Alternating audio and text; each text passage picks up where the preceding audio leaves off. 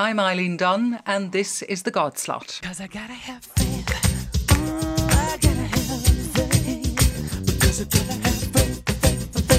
I gotta have faith.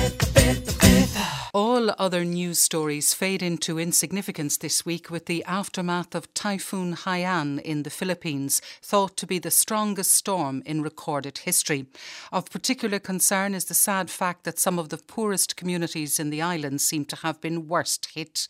To tell us more about what's going on in that part of the world and how people of faith are helping and can help further, we're joined by Florence Mutasasara of Christian Aid. Florence, the last time we met we were talking about gospel music, but this is an issue of a very different order. Can you tell us how serious this storm and its outcome are?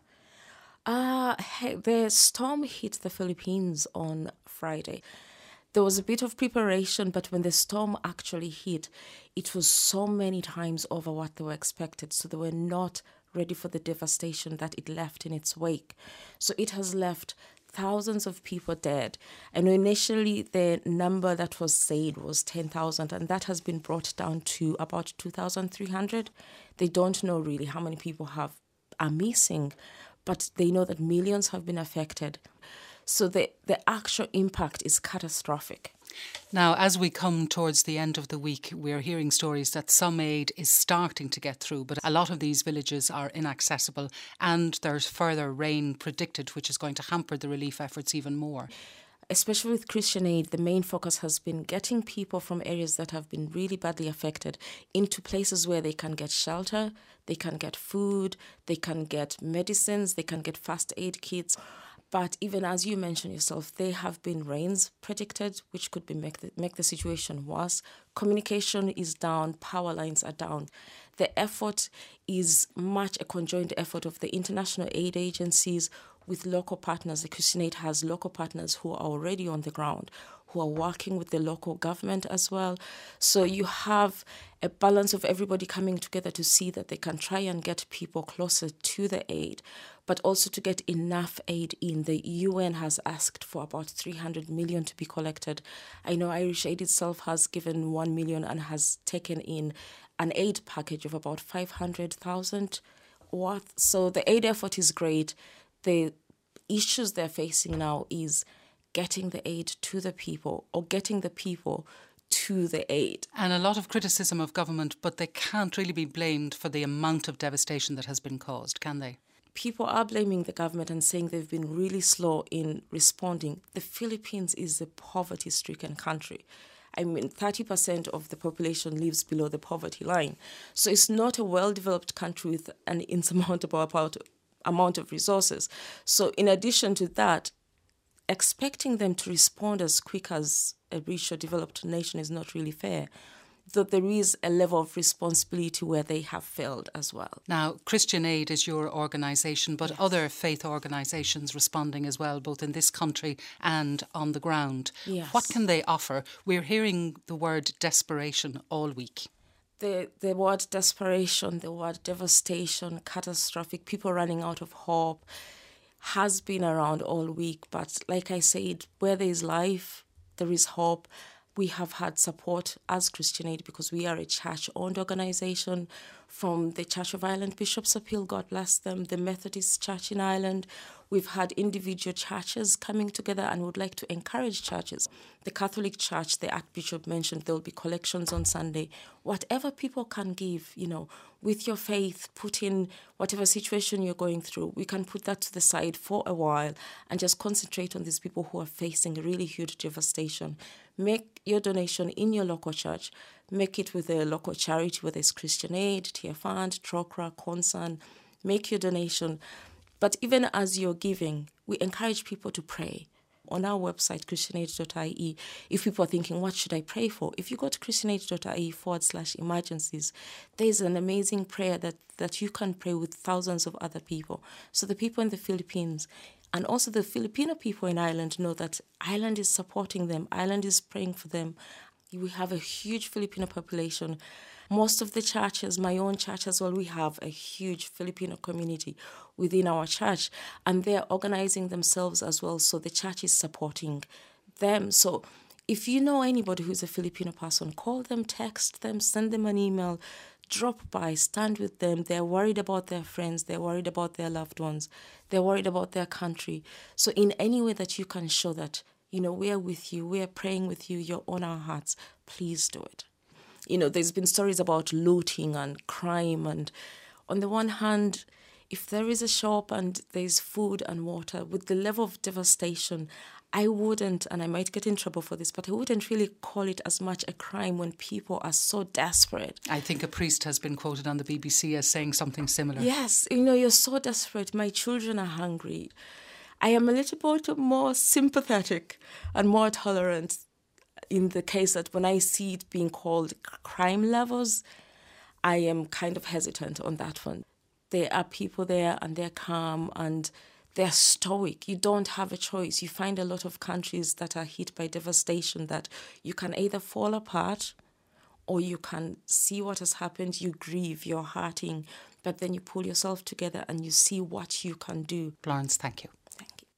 Now we come to a book by John Booth Davies, Emeritus Professor of Psychology at the University of Strathclyde, who argues from a psychologist's perspective that religion and science are perhaps not the polar opposites that Richard Dawkins assumes, and that belief in God may be no less logical than belief in high-end physics. To discuss the book, we're joined by Irish Times columnist and author Joe Humphreys. You're welcome to the God Slot, Joe. Thanks very much. The author John Davies describes scientists as the new priesthood. What does he mean by that?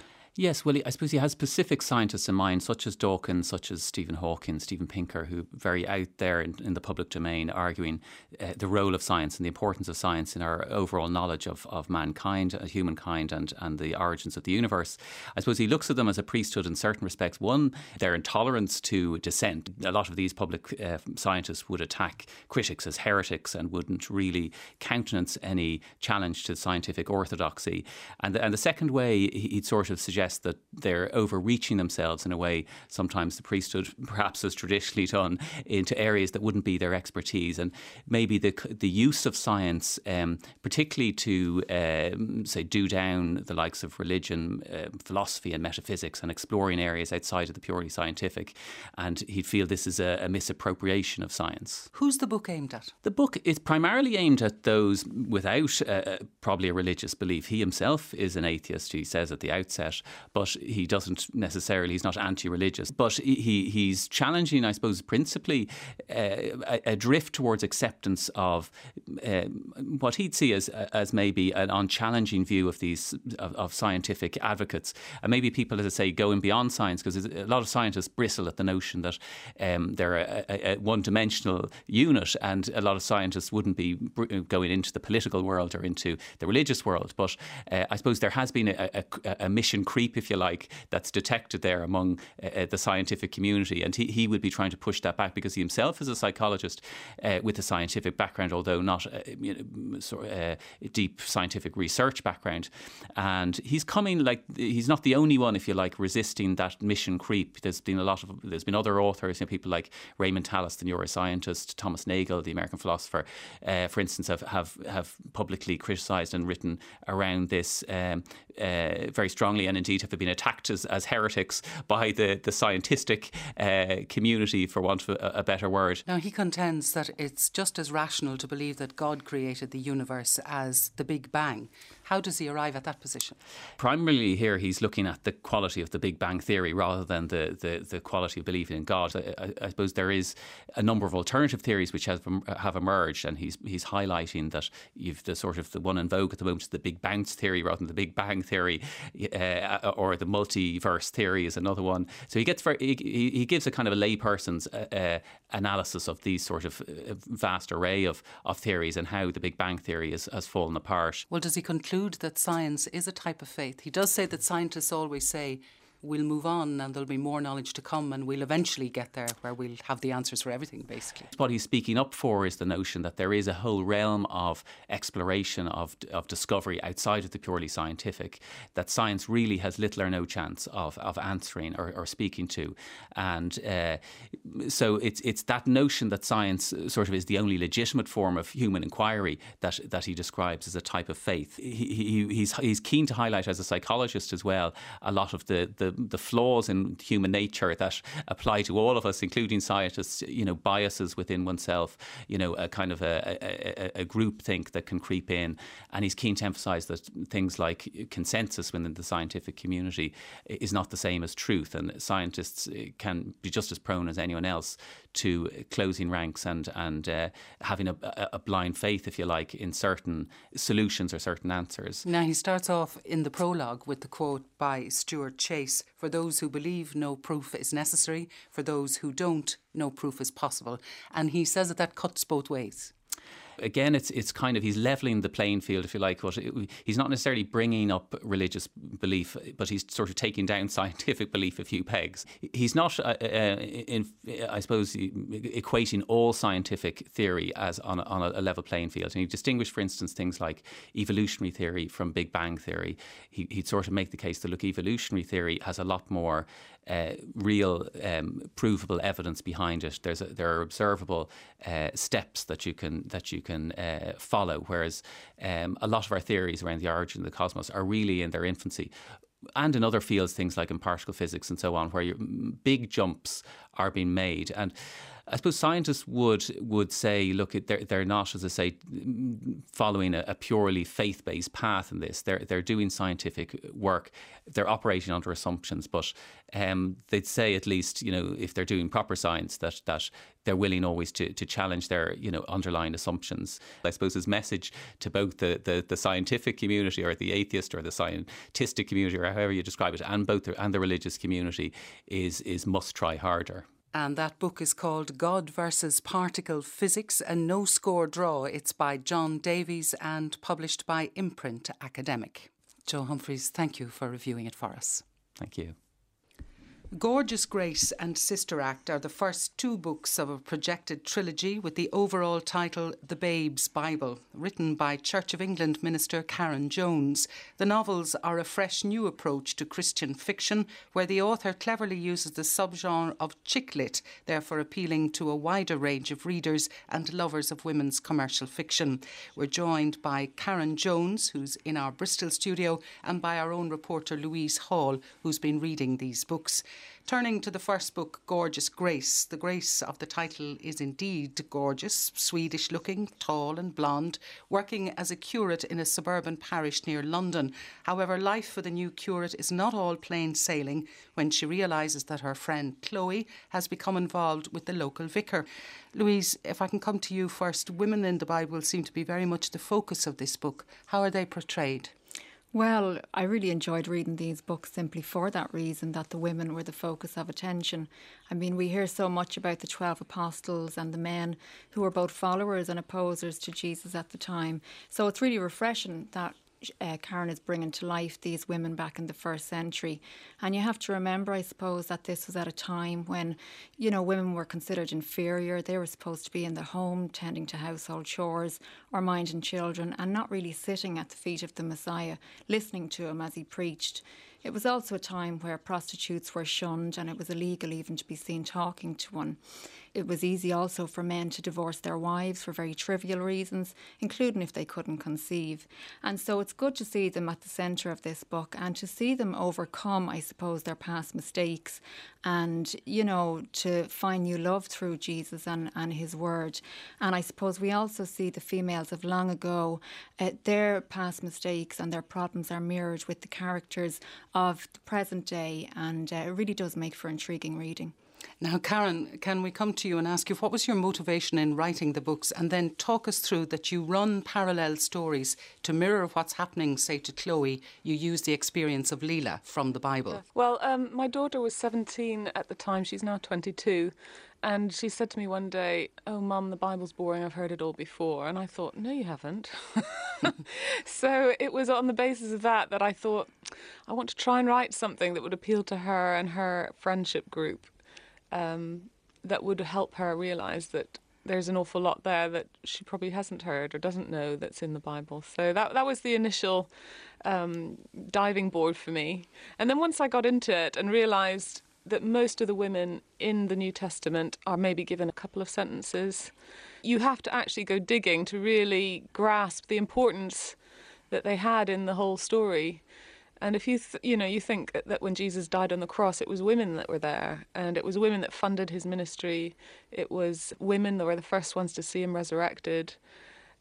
And yet we only get little tiny snippets of that in the Gospels, but yet they are so important in the whole overall story. So I wanted to just highlight this and bring it out. So that was the motivation. And as Louise says, isn't it the case that a lot of the problems that are in the Bible that were there in the first century are still very much alive in the 21st? Well, that's again why I wrote two stories in parallel, because I thought, well, I want to bring alive these 2,000-year-old stories, but I also want to make them applicable to today. I don't want my daughter to say, oh, well, that was then, this is now. So I wanted to say, look, the same issues are going on now for women, and the same Jesus that we read about 2,000 years ago can have an impact on these situations now. Louise, coming back to you, how do the characters cope with the different traumas, and do you find the resolution of their situations convincing?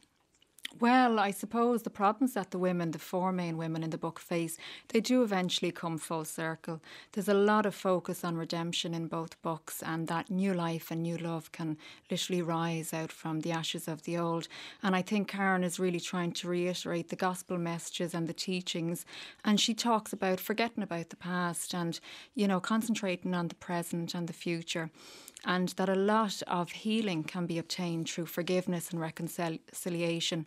I mean, there's a piece in the book where Grace, the curate, the protagonist of the book, decides after Sunday service that she's going to have this novel idea where she invites people to stay back after church for this prayer service, this healing service. There's a lot of talk about Pentecost and the Holy Spirit.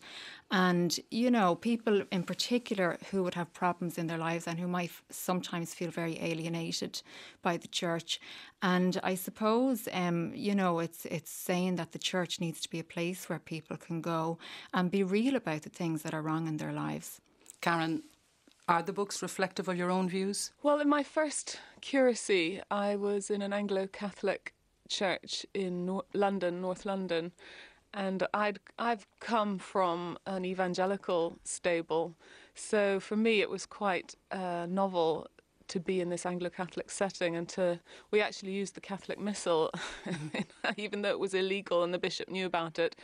He just turned a blind eye. So we were very high up the candle, and I learned so much about symbolism and about rituals that I just knew nothing about while I was there, and absolutely loved all that. But along with that, that church had an emphasis on healing ministry, and they had a group that used to pray regularly for people for healing, and during each service, during the Eucharist, they would offer prayer for healing.